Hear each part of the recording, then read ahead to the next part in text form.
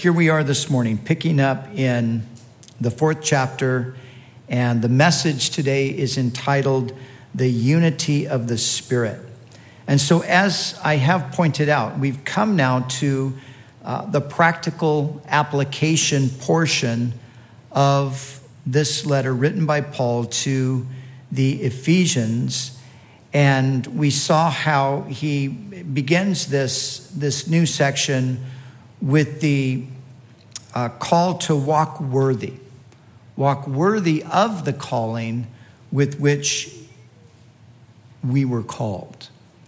I also pointed out that there are two areas that Paul is going to emphasize in this section on our walk. And those two areas are unity and holiness.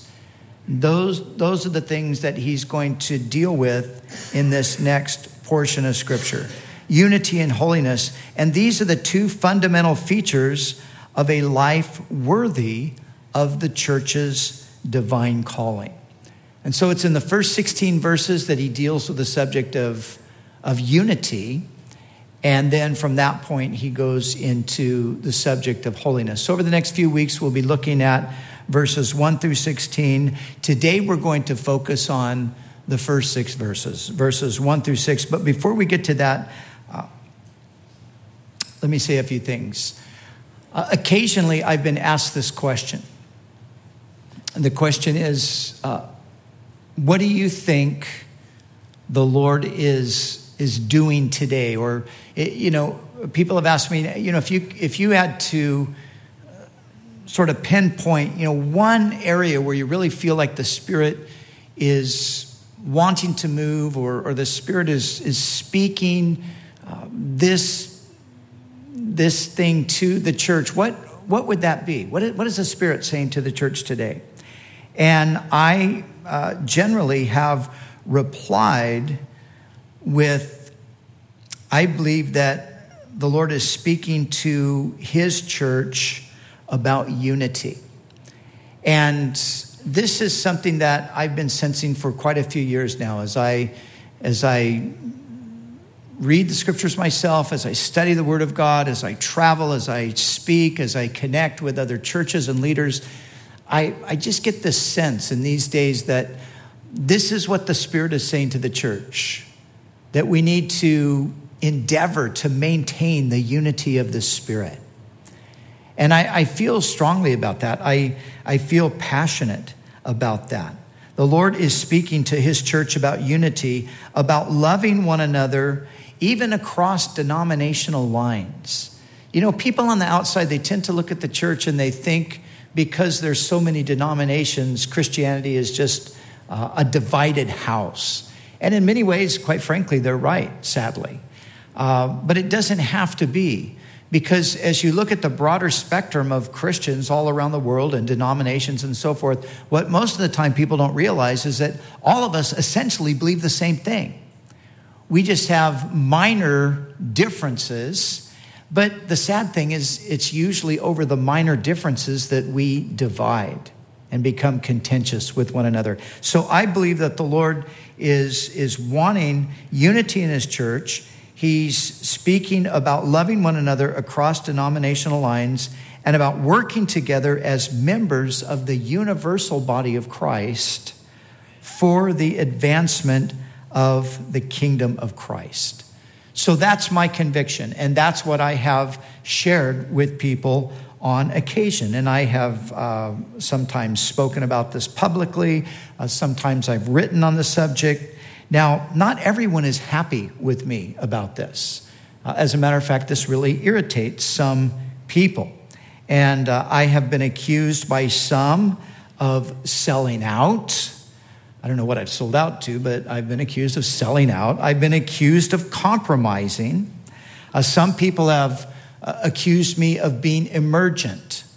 And I know most of you don't even know what that means. And the people that accuse me of that obviously don't know what it means either, because they never would accuse me of being emergent if they knew what it really meant, because I am the farthest thing from emergent. Some have pejoratively labeled me as an ecumenical evangelical. an ecumenical evangelical. Now, I have to say, that is a title that I gladly accept. All of us should be ecumenical evangelicals. What do those words mean? Well, ecumenical, according to Webster's dictionary, it refers to being involved as Christians with different groups of Christians or different kinds of Christian churches. It refers to Christians who seek to relate to the whole body of Christ. I think we are supposed to be ecumenical. We are supposed to look beyond our own congregation. We're supposed to look beyond our own, if it's a denomination or a movement, we're supposed to look beyond that. We're supposed to recognize that the body of Christ is much larger than our own personal experience of it. Evangelical, what does that mean? Well, again, according to Webster's, an evangelical is someone who emphasizes salvation by faith in the atoning death of Jesus Christ through personal conversion. An evangelical is someone who emphasizes the authority of Scripture and the importance of preaching the gospel. So although some who have used this term in reference to me have intended it to be a slight, as I said, I gladly accept the title. We should all seek unity among all true Christians. Therefore, we should be ecumenical. But we can never give up essential biblical truth for the sake of unity. Therefore, we must be evangelical. Now, again, let me just define this a bit further. An evangelical, or evangelicals are, by definition, those who hold fast to essential Orthodox Christian doctrine. That's what an evangelical is. It is a person who holds fast to essential Orthodox Christian doctrine, like the doctrine of creation, for example, or the doctrine of the fall and the entrance of sin into the world, the doctrine of redemption through Christ and all of the facets of that, the person of Christ, who he is, his deity, meaning the fact that he is the divine Son of God, that he is God in the flesh, holding to the doctrine of his virgin birth, his sinless life, his atoning death, his bodily resurrection and ascension, and his second coming. That is what it is to be an evangelical. So holding firm to the essential biblical doctrines, but recognizing that there are non-essential beliefs that usually are the source of division among us, and we don't want to get tripped up by that. We want to be gracious. We want to go beyond those minor things and embrace our brothers and sisters across denominational lines who hold to the same essentials that we do, but might differ from us in the non-essential things. And that's certainly what Paul is calling us to here. So here in verses 1 through 6, the apostle tells us how to walk worthy of the calling with which we were called, in unity with one another as God's people. So let me read the first 6 verses to you. I, therefore, the prisoner of the Lord, beseech you, I beg you, I plead with you to walk worthy of the calling with which you were called, with all lowliness and gentleness, with long suffering, bearing with one another in love, endeavoring to keep the unity of the Spirit in the bond of peace. There is one body and one Spirit, just as you were called in one hope of your calling, one Lord, one faith, one baptism, one God and Father of all, who is above all and through all and in you all. So Paul is pleading with his readers and with us as well that we would walk in unity. And he tells us to begin with that this is all a matter of the way we think. So it's a matter of the heart and the mind. And so he gives us 5 things that will promote the unity of the Spirit. The first is that we are to walk in all lowliness. In all lowliness. This word is sometimes translated humility. So if we are going to be people who contribute to the unity of the church, we've got to be humble. That's where it starts. Lowliness of mind, not thinking more highly of ourselves than we ought to. The humble person, or the person of a lowly mind, is the person who recognizes the worth and the value of other people. And humility is essential to unity. And the opposite of humility, is pride. And when you look at division in the body of Christ, if you look at it on a local level, or if you look at it on the larger level, quite often, if not always, pride lurks behind that division. Most often, it's true. The person causing division among God's people is being driven by their pride. It's the pride of being seen sometimes as right.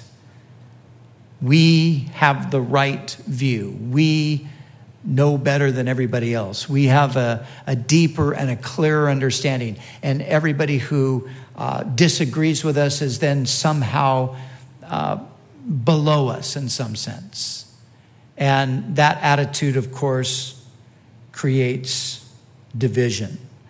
Or the pride of being seen or perceived as a person who is more spiritual or more holy than others.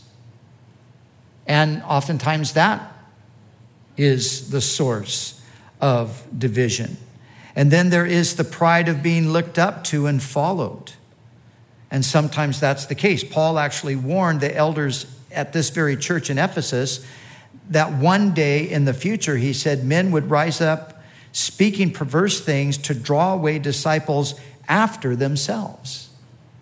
And so often that's what's happening. There's pride there, and it's the pride that's causing the divisions within the church. And so we all have to walk in humility. Now, I believe that it's possible to have correct doctrine. I believe that it's possible to, be pretty close at least to what the scripture is really saying. But we have to be on our guard that we don't think ourselves better than everyone else, because that's where we've come to. We have to recognize that, we see it this way, but not everybody sees it this way. So we have to be gracious toward people who don't see it exactly the way we do. And it's these little things so often that have been the source of strife and division within the church, which subsequently leads to the church being a terrible example of what Jesus wanted it to be. So far from what the Lord intended.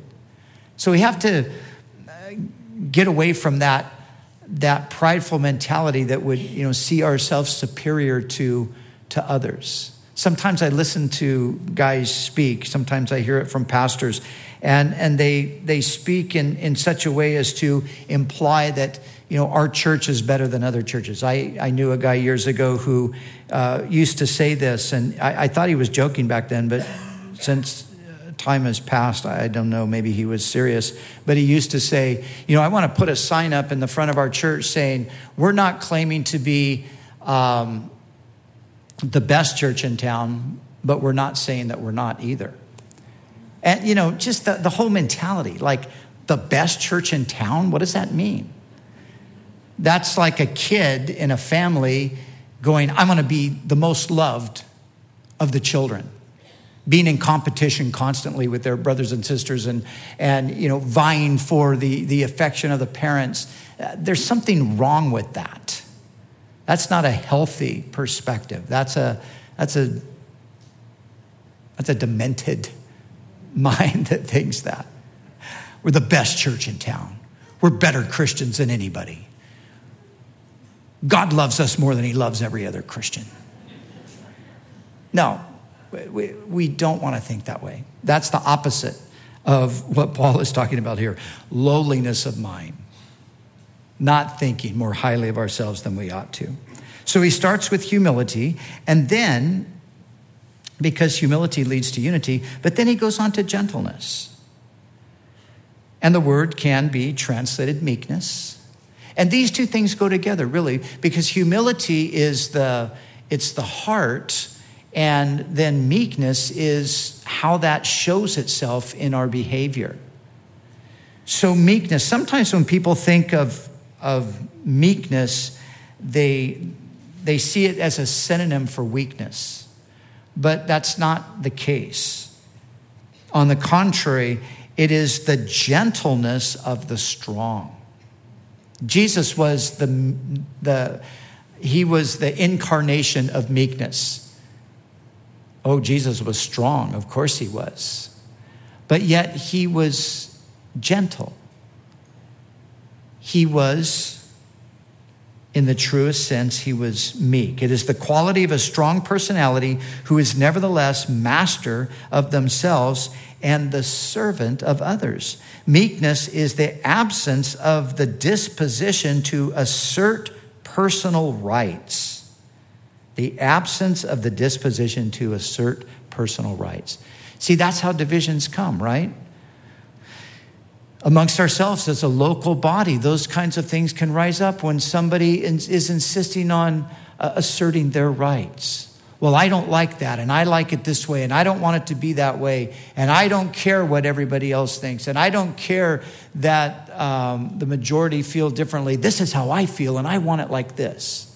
And I'm going to squawk and scream, and I'm going to tell other people how I feel. That's the opposite of what's being described here.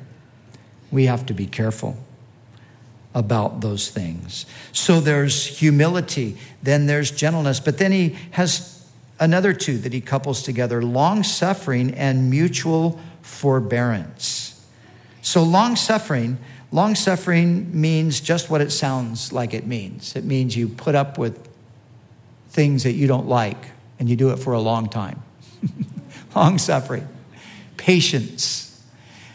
Now, the obvious picture here is that you're applying this to an aggravating person. Oh, there are plenty of people, I don't need any patience with them whatsoever. I don't need to be long-suffering because they're so easy to get along with. And we agree on everything, and we can work together, and it's wonderful, and it's great. But you find as you go in life, and as you're in ministry as I am, and as you're a pastor of a church with a lot of people in it, not everybody is like that. And there are some people that are sometimes aggravating. And yet at the same time, you have to be patient. You can't just, as maybe the natural tendency would be, just to dismiss people like that. You have to be long-suffering with them. You have to forbear. The word forbear could probably, or the idea there would probably be that of tolerance. A tolerance in the correct sense. We have a complete distortion of the definition of tolerance in our culture today. Tolerance means putting up with something you don't agree with or like. It doesn't mean, as some would suggest today, if you're tolerant, it means you support what they do, you agree with what they do, you're to praise what they do. That's not tolerance. Tolerance is, I disagree, I don't like that, I don't think it's right, but I'm gonna put up with it. I'm gonna live with it. I'm gonna treat you kindly and nicely regardless of what I feel about that. So these are the things that he's talking about here.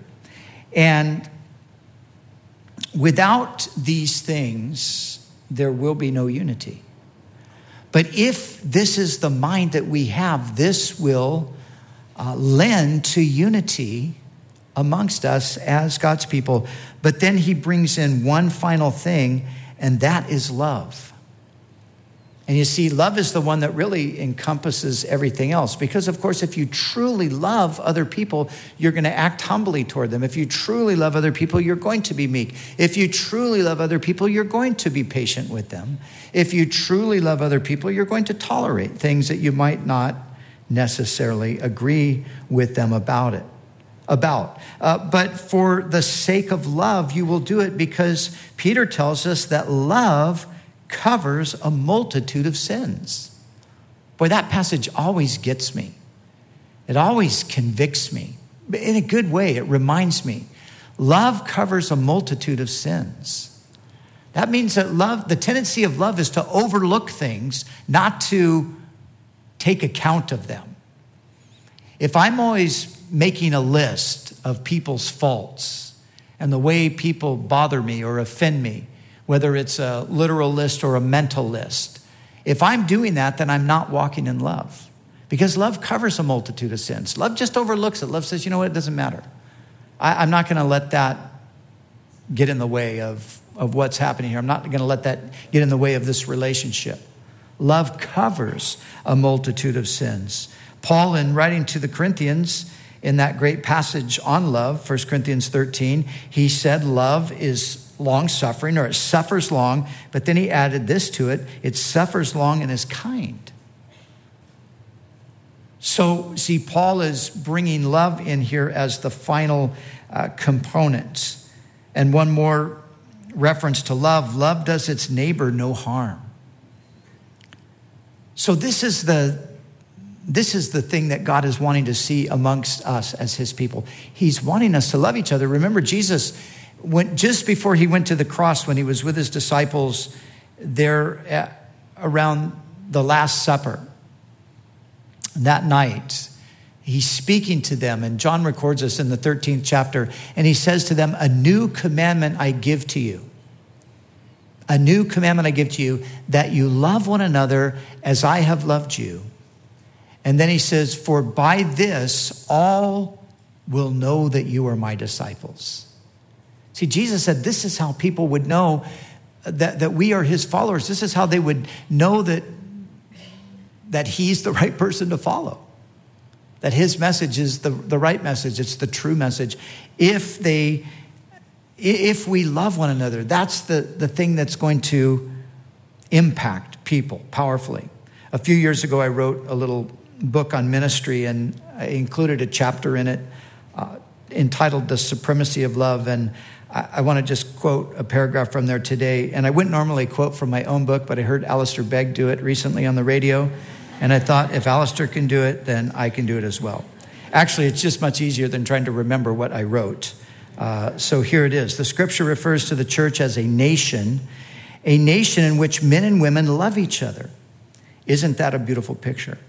People loving each other, people helping each other, people encouraging each other, people building one another up, people looking out for their neighbor, people putting the needs of others before themselves, people from every tribe, tongue, and ethnic group. That's the picture of what the church is to be. The church is to be marked first and foremost by love. Love for God, love for one another, and love for those who have yet to come to know Christ. Our churches should be places where people can come and find love in the truest sense. As people look at the church today, is that what they see? Or do they perhaps see a church that is bitter, angry, condemning, and loveless? When the love of Christ is no longer the driving force of a ministry, the church loses its uniqueness, beauty, and ultimately its attraction. Love will result in unity, and unity will testify to the world of the reality and the power of Jesus. You see, unity is it's the visible manifestation of love. This is how we show people that we love each other. We don't just talk about it. We don't just say, "I love you," but we are living together in unity, dwelling together in unity, how pleasant that is, as the psalm said that we read this morning. How good and how pleasant for brethren to dwell together in unity. And as we do that, this is a unique thing. You don't find this in the world. The world it's just divided over and over and over and over and over again. And so this is one of the ways in which the church is to be radically distinct from the world. The world is full of divisions. The church is to be a place where you find unity among people. And that comes through love. And every time the emphasis has been upon love in the history of the church, no matter what age it's been, that's when the church has been the most impactful.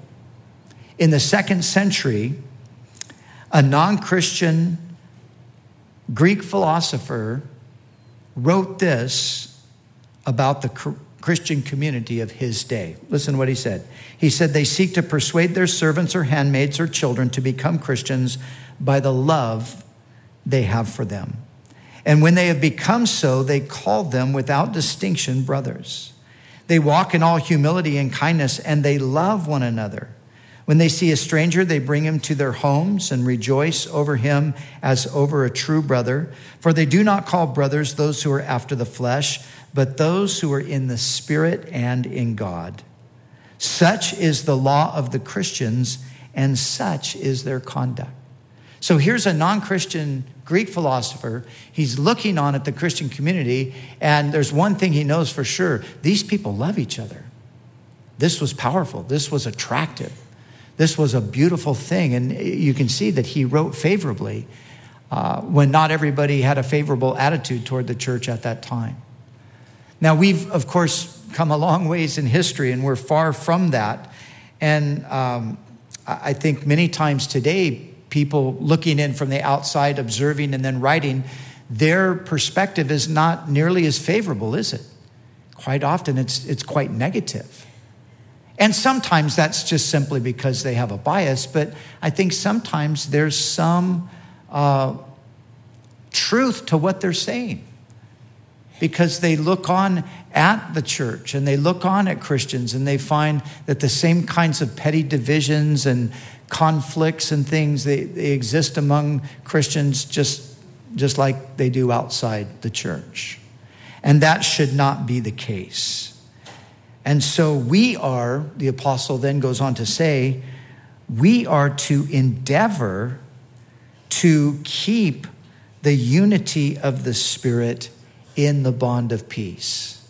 So there's a few things here that we need to consider. First of all, we are to endeavor. This is a strong word. It means that we are to be eager. We are to spare no effort. We are to make haste. The idea is that we take the initiative and we do all that we can. So you see, we are called, notice, we're called not to create unity. This is the mistake that some people have made. They've put unity as the number one thing. And they've said, we've got to be unified as Christians. You know, that's the witness. You know, I'm saying something similar, but they take it to a different level and they take it beyond what's actually the case. And they would go so far as to say, we have to be unified at all costs. So we throw out the truth for the sake of unity. Because the truth sometimes tends to divide, so forget the truth. Let's just have unity. We're going to have unity to advance the kingdom of God. We don't really believe in the king, but we're going to try to advance his kingdom. No, you can't do that. And we're not at all suggesting that or talking about anything like that. We're not called to create a unity. There already is naturally a unity. There's a unity that exists because we are all children of the same Father. And we are all indwelt by the same Spirit. So we're not talking about creating a unity, something that's false and man-made. We're talking about realizing that there already exists a unity. We are called to do our best to maintain that. We are to put forth every effort to maintain the unity. So in other words, when I meet people who are truly Christians, regardless of their denominational affiliation, I need to do everything I can to make sure that we're living in that bond of peace together with one another. That's my obligation. That's my responsibility. Whether they go to my church or belong to my denomination or whatever the case, that doesn't matter. There's the unity of the Spirit that exists there, and we are called to maintain it. How do we do it? We do it through humility, meekness, long-suffering, tolerance, and love. That's how we maintain the unity of the Spirit. So instead of focusing on the things that we disagree about, we focus on the things that we agree on, those essential things, those things that are when I say essential, I'm talking about the most important things. There are things regarding the Christian faith that are of vital importance. They're of essential importance. They're so important that to set them aside, you wouldn't really be a Christian. You can't be a Christian and not believe that Jesus is who he claimed to be. You can't be a Christian and not believe that Jesus died for the sins of the world and rose from the dead. So those are essential things. But when you meet a person who believes those things and yet differs with you on other minor things like the method of how you baptize people, or what your view on the scenario for the last days is, or just exactly what the mechanism for salvation might be. Things like predestination, election, free will, these kinds of things that are so often the things that Christians war over. Those are the things that we have to be able to just say, you know what, that doesn't matter at this point. I have to let those minor things go and focus on the primary thing. This person believes in Jesus. This person is a child of my Father God, and this person is indwelt by the same Spirit that I'm indwelt with, so we are already one. And I've got to do my best to maintain that. So I have to some of these things I just have to overlook, realize that, we're never going to agree on this, but it doesn't matter if we agree on it. We don't have to agree on it because it's not an essential. Now, that's where Paul, that's kind of the foundation of everything he's saying. He reminds us of that when he comes to verses 4-6, where he says, there is one body, one Spirit, just as you were called in one hope of your calling. There's one Lord, one faith, one baptism, one God and Father of all, who is above all and through all and in you all. So since that's the case, this is really what Paul's saying, since that's the case, the natural thing that should proceed from that would be love for one another and unity resulting from that love. It's the natural flow. So if we are people who tend to be divisive, or divisive is the proper way to say it, I guess. But if we tend to be those kinds of people, if we tend to always be looking to find fault with somebody's doctrine, well, they don't believe this and they don't believe that. Or we tend to look down on other churches or other expressions of Christianity, then we are out of sync with God himself. He's not doing that because those are his children. And he's put his Spirit in them. And who are we to say? I've found this more and more as I've gotten older and lived longer and experienced life more in ministry. I have met people who have told me their stories and, given me their testimonies. And it's, there's no question in my mind that the person's a believer. And not just a believer, but a true lover of God and a follower of Christ and a servant of his. And, I've had occasions where people have told me their testimony and, I just think, wow. A few years ago, I would have said, no way, you can't be saved. I won't allow for that. It doesn't fit into my theology of how God works. But I've had to learn over the years that God really doesn't consult me about how he's going to work in people's lives. And he's always blowing my mind with the things that he does that just didn't fit into the little box that I had put him in. You know, we talk about that sometimes, putting God in a box. There are a lot of people that have God in a box.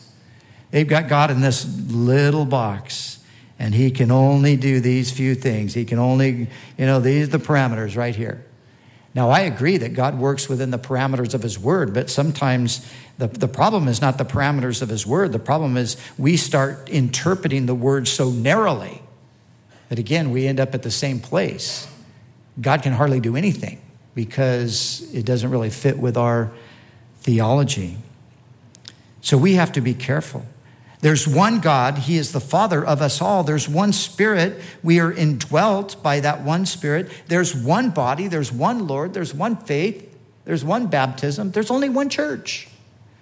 And every single person on the planet who names the name of Jesus in sincerity and truth, every single person, regardless of the denomination that they belong to, that has embraced Christ as the Savior of their souls, that person is part of the family.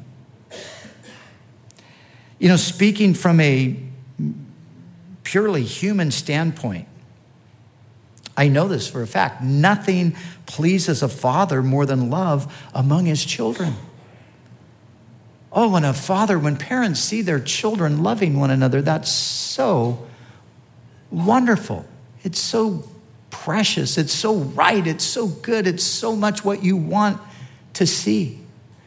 A few months ago when we went through the crisis with our granddaughter and she had the open heart surgery, Cheryl and I, we were so blessed to see how our kids all rallied together, to see how my daughters took the time and went up and they were there with their brother and sister-in-law and their nephews, and they were just helping out and serving and blessing them. And it was such a delight to us, and to see how my younger son, although he wasn't able to go up and help out in that way, he was regularly, on the phone and sending messages and encouraging and praying for them. And there really was a moment where Cheryl and I just thought, wow, this is amazing. This is so sweet. And of course, that's true, right? And you know what? The same is true with God. When God sees his children loving each other, it delights his heart.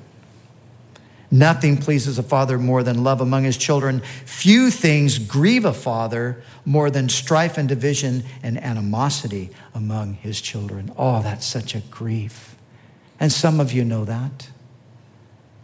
We know what it's like to have broken families, divided families, families that live in hostility toward one another. That's a heartbreak, isn't it? And for a parent, if you have that kind of a situation with your children, you see that, you just think, oh, Lord, have mercy. That's just so painful to see that.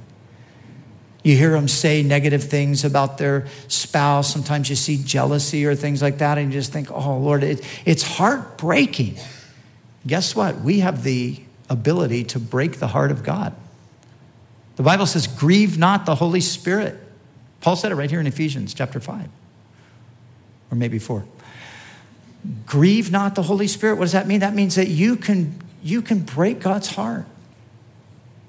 And surely this is heartbreaking to God when we would strike out against our brothers and sisters, when we would speak evil of them, when we would say unkind and untrue things about them.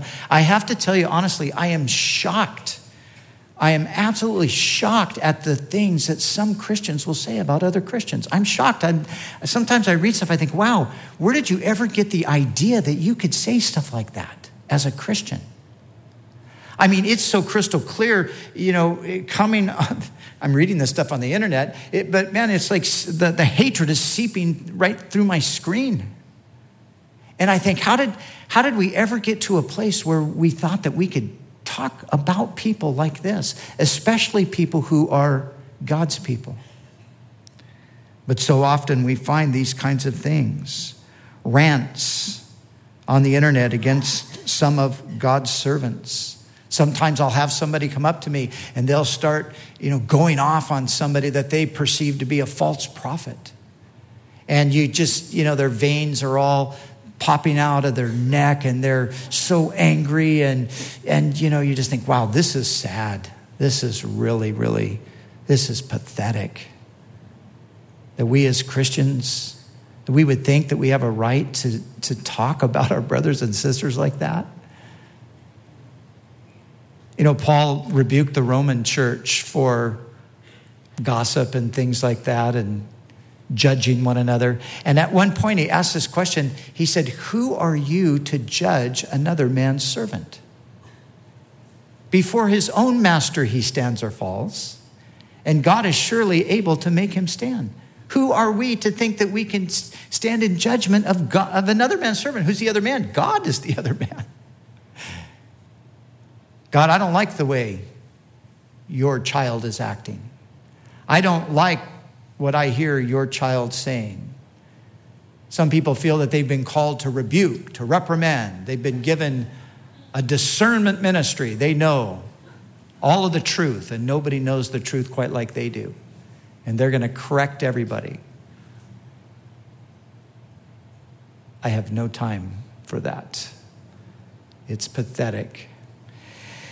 That's not at all in sync with what Paul is talking about here. It's so opposite of Paul's exhortation here for us to walk worthy of the calling. No, we're to walk in lowliness, in meekness, in patience, in tolerance, in love toward one another. And if we don't agree, we need to learn to just say, you know what, okay, I see it differently than you do. But I'm not going to think myself better. And you know, I hold strong convictions about certain things.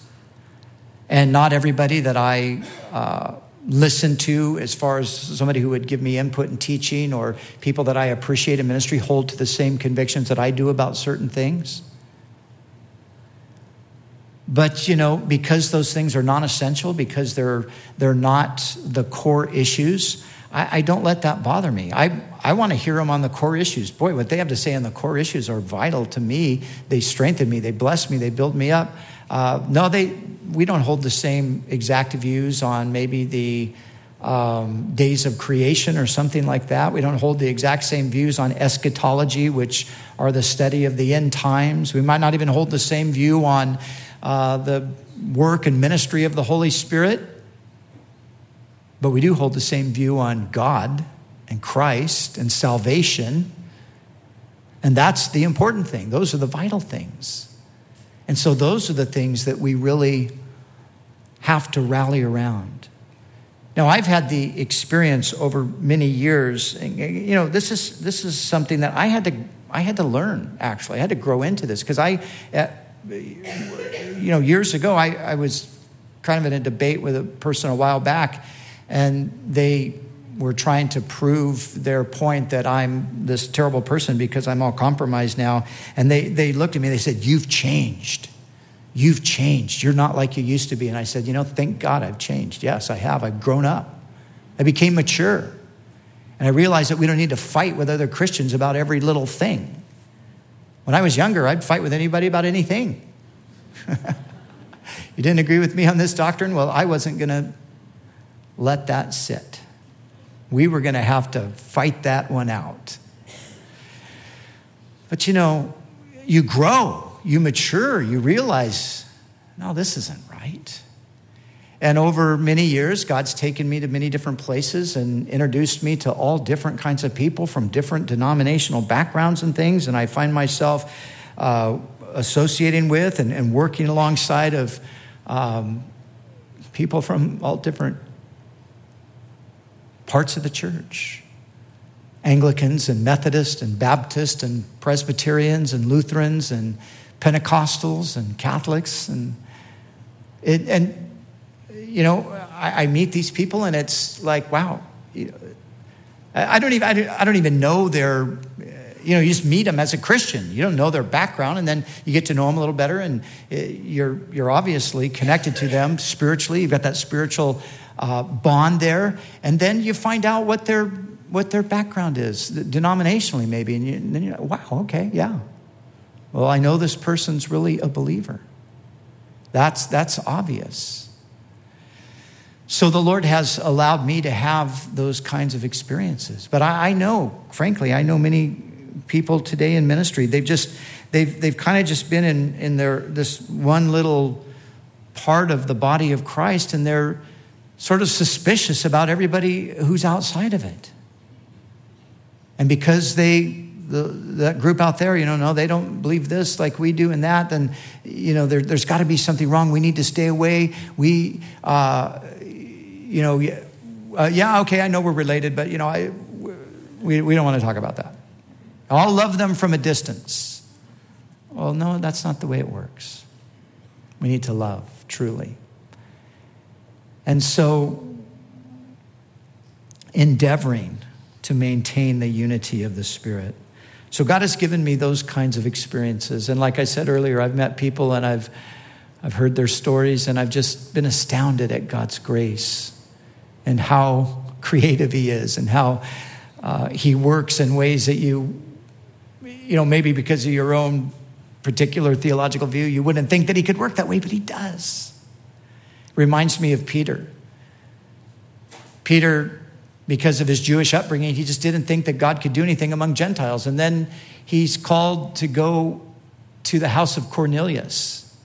And he goes into the house of Cornelius, and he finds that God's doing something that Peter never imagined God could be doing. And then when he goes through that experience and he comes back to Jerusalem, and he tells the Jews there that he had gone into the house of this man Cornelius, this Gentile, and they were like, "Are you kidding? You went into the house of a Gentile and you ate with him? Peter, what are you thinking? You're a Jew. You can't do stuff like that. God doesn't, no, that guy's a Gentile." And Peter's like, "I know. I felt the same way. But what could I do? I started sharing the gospel with him, and God poured the Holy Spirit on him, just like he did on us. And they started prophesying and speaking in tongues. What was I to do? Say, 'God, you can't do that?' I felt like Peter at sometimes. Wait, God, no, you can't do that. That doesn't fit in my theology. I don't believe that you could touch somebody by that kind of a method." But you see, this is where we just have to break away from that and recognize God is working. He's bigger than we think. And again, let me emphasize for anybody who might be in some way, shape, or form misunderstanding me, I am talking about the non-essentials. I'm talking about the non-essentials. I already described what an evangelical is. That's what I am. That's what we are.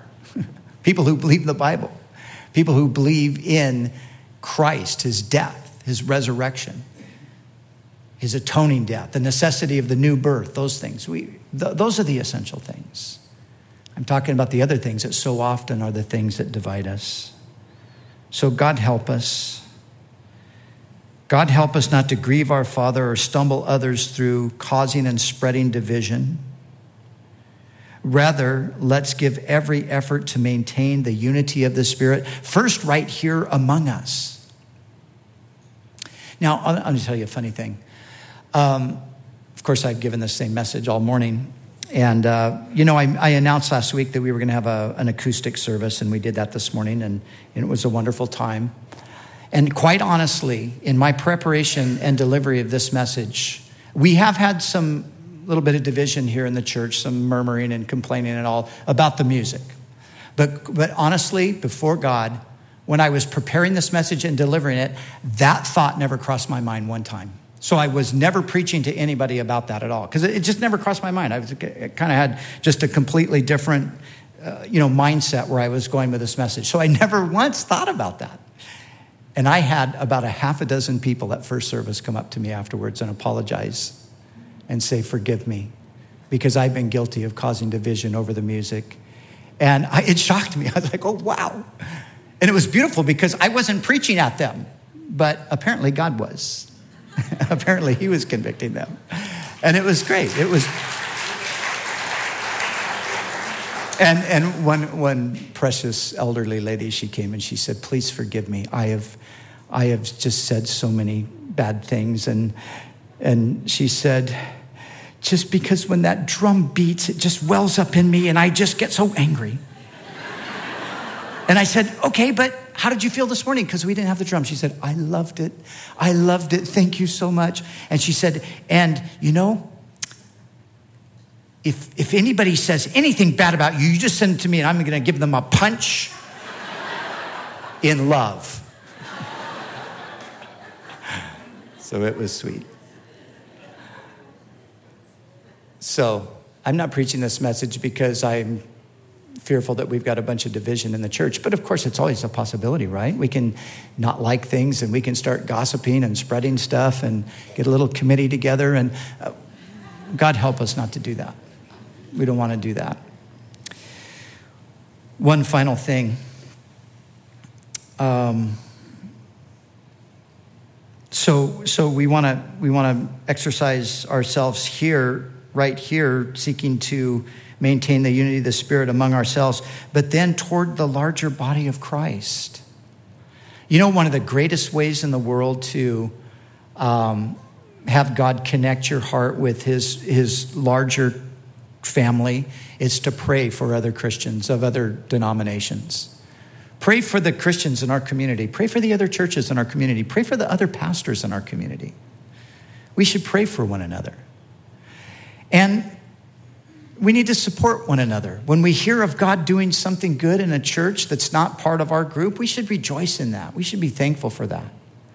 And there are times when we should all get together to reach out and you know, put our efforts together to get the gospel out to the community. Those are good things. They're right things.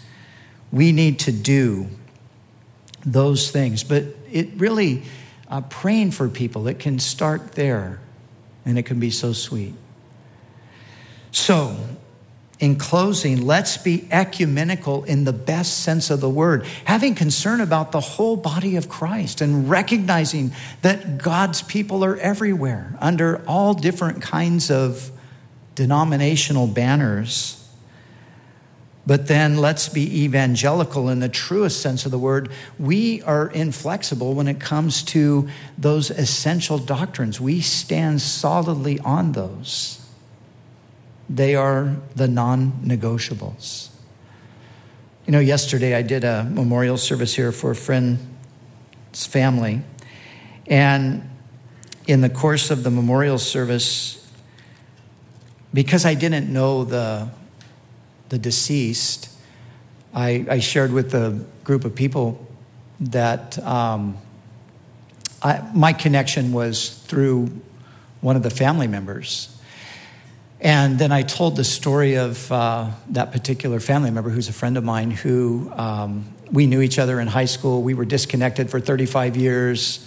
Last time we had seen each other, neither one of us were saved. And then God brought us back together and, you know, in the Lord. And I was sharing this story and it was really sweet. And the people that were here, they kind of came from all the same community over in Huntington Beach over there. And they happened, many of them, to have gone as families to St. Simon and Jude Catholic Church over on Magnolia. And I had occasionally gone there as a teenager, and so I was familiar with that. And then I had gone to St. Bonaventure's over on the other side of Huntington Beach. So, some of that came up in conversation.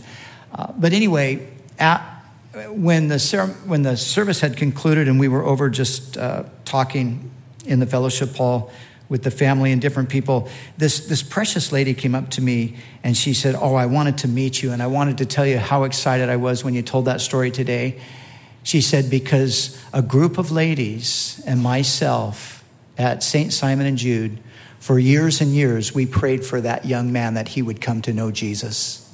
And we are so thankful that God answered those prayers and brought him into a relationship with Jesus. And there it was, this little lady from St. Simon and Jude. Now, some people would say to me, "Did you tell her that Catholicism is of the devil?" I have to confess, I did not tell her that. I didn't even feel remotely compelled to tell her that. But you see, that's what I'm saying. Some people would insist on that kind of a thing. You know, whatever her affiliation is, I know what Catholicism is. I left it. I have lots of issues with Catholicism. But this is one thing I know. within Catholicism, there are true believers, and I met one of them yesterday. She's a true believer. She was rejoicing in the salvation of a soul and recognizing that it was Jesus who did the saving. Man, I was blessed by that. So let's not lose sight of that. And when you meet another Christian from another denomination, another background, if they're really a Christian, you embrace them. One other story. I'm in story mode, and oh gosh, it's really late. Sorry. This is a good one. I'll close with this. A few years ago, I was up in LA, and I might have told this story before, but we were doing this outreach in Watts, and so there's a guy there who was I think he was a fire chief or something like that.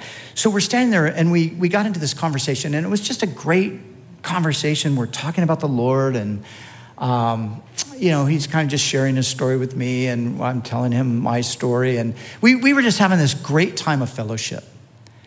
And it's somehow in the course of the conversation, he told me about the church that he went to.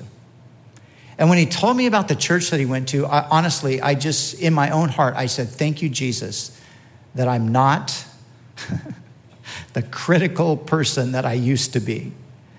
Because I would have never even thought that anybody who went to that church could even be saved in time past. But here I'm talking to a person who I'm absolutely, convinced this person is a true believer. We're having great fellowship. But then he tells me that's the church he goes to. But I was thankful that God had done such a work in my heart that I didn't bat an eye when he told me. It didn't even faze me. I just thought, oh, God, you are amazing. You work sometimes in the strangest places, but you're still working. And in that, we rejoice. Let's be ecumenical in the best sense of the word.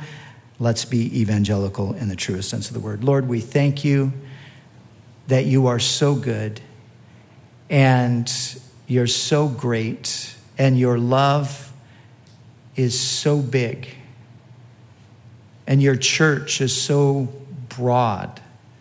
And Lord, that we're part of this universal thing that you've been doing from the dawn of time. And you're going to keep doing it until Jesus returns. Lord, thank you that we are part of it. And Lord, help us to remember that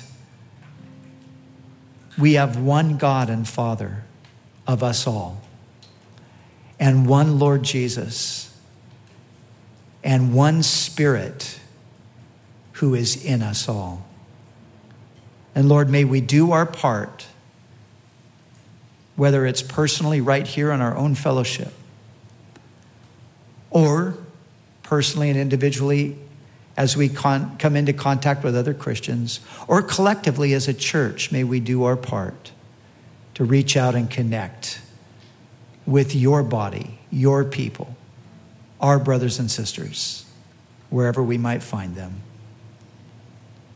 We pray this in Jesus' name and for his glory. Amen.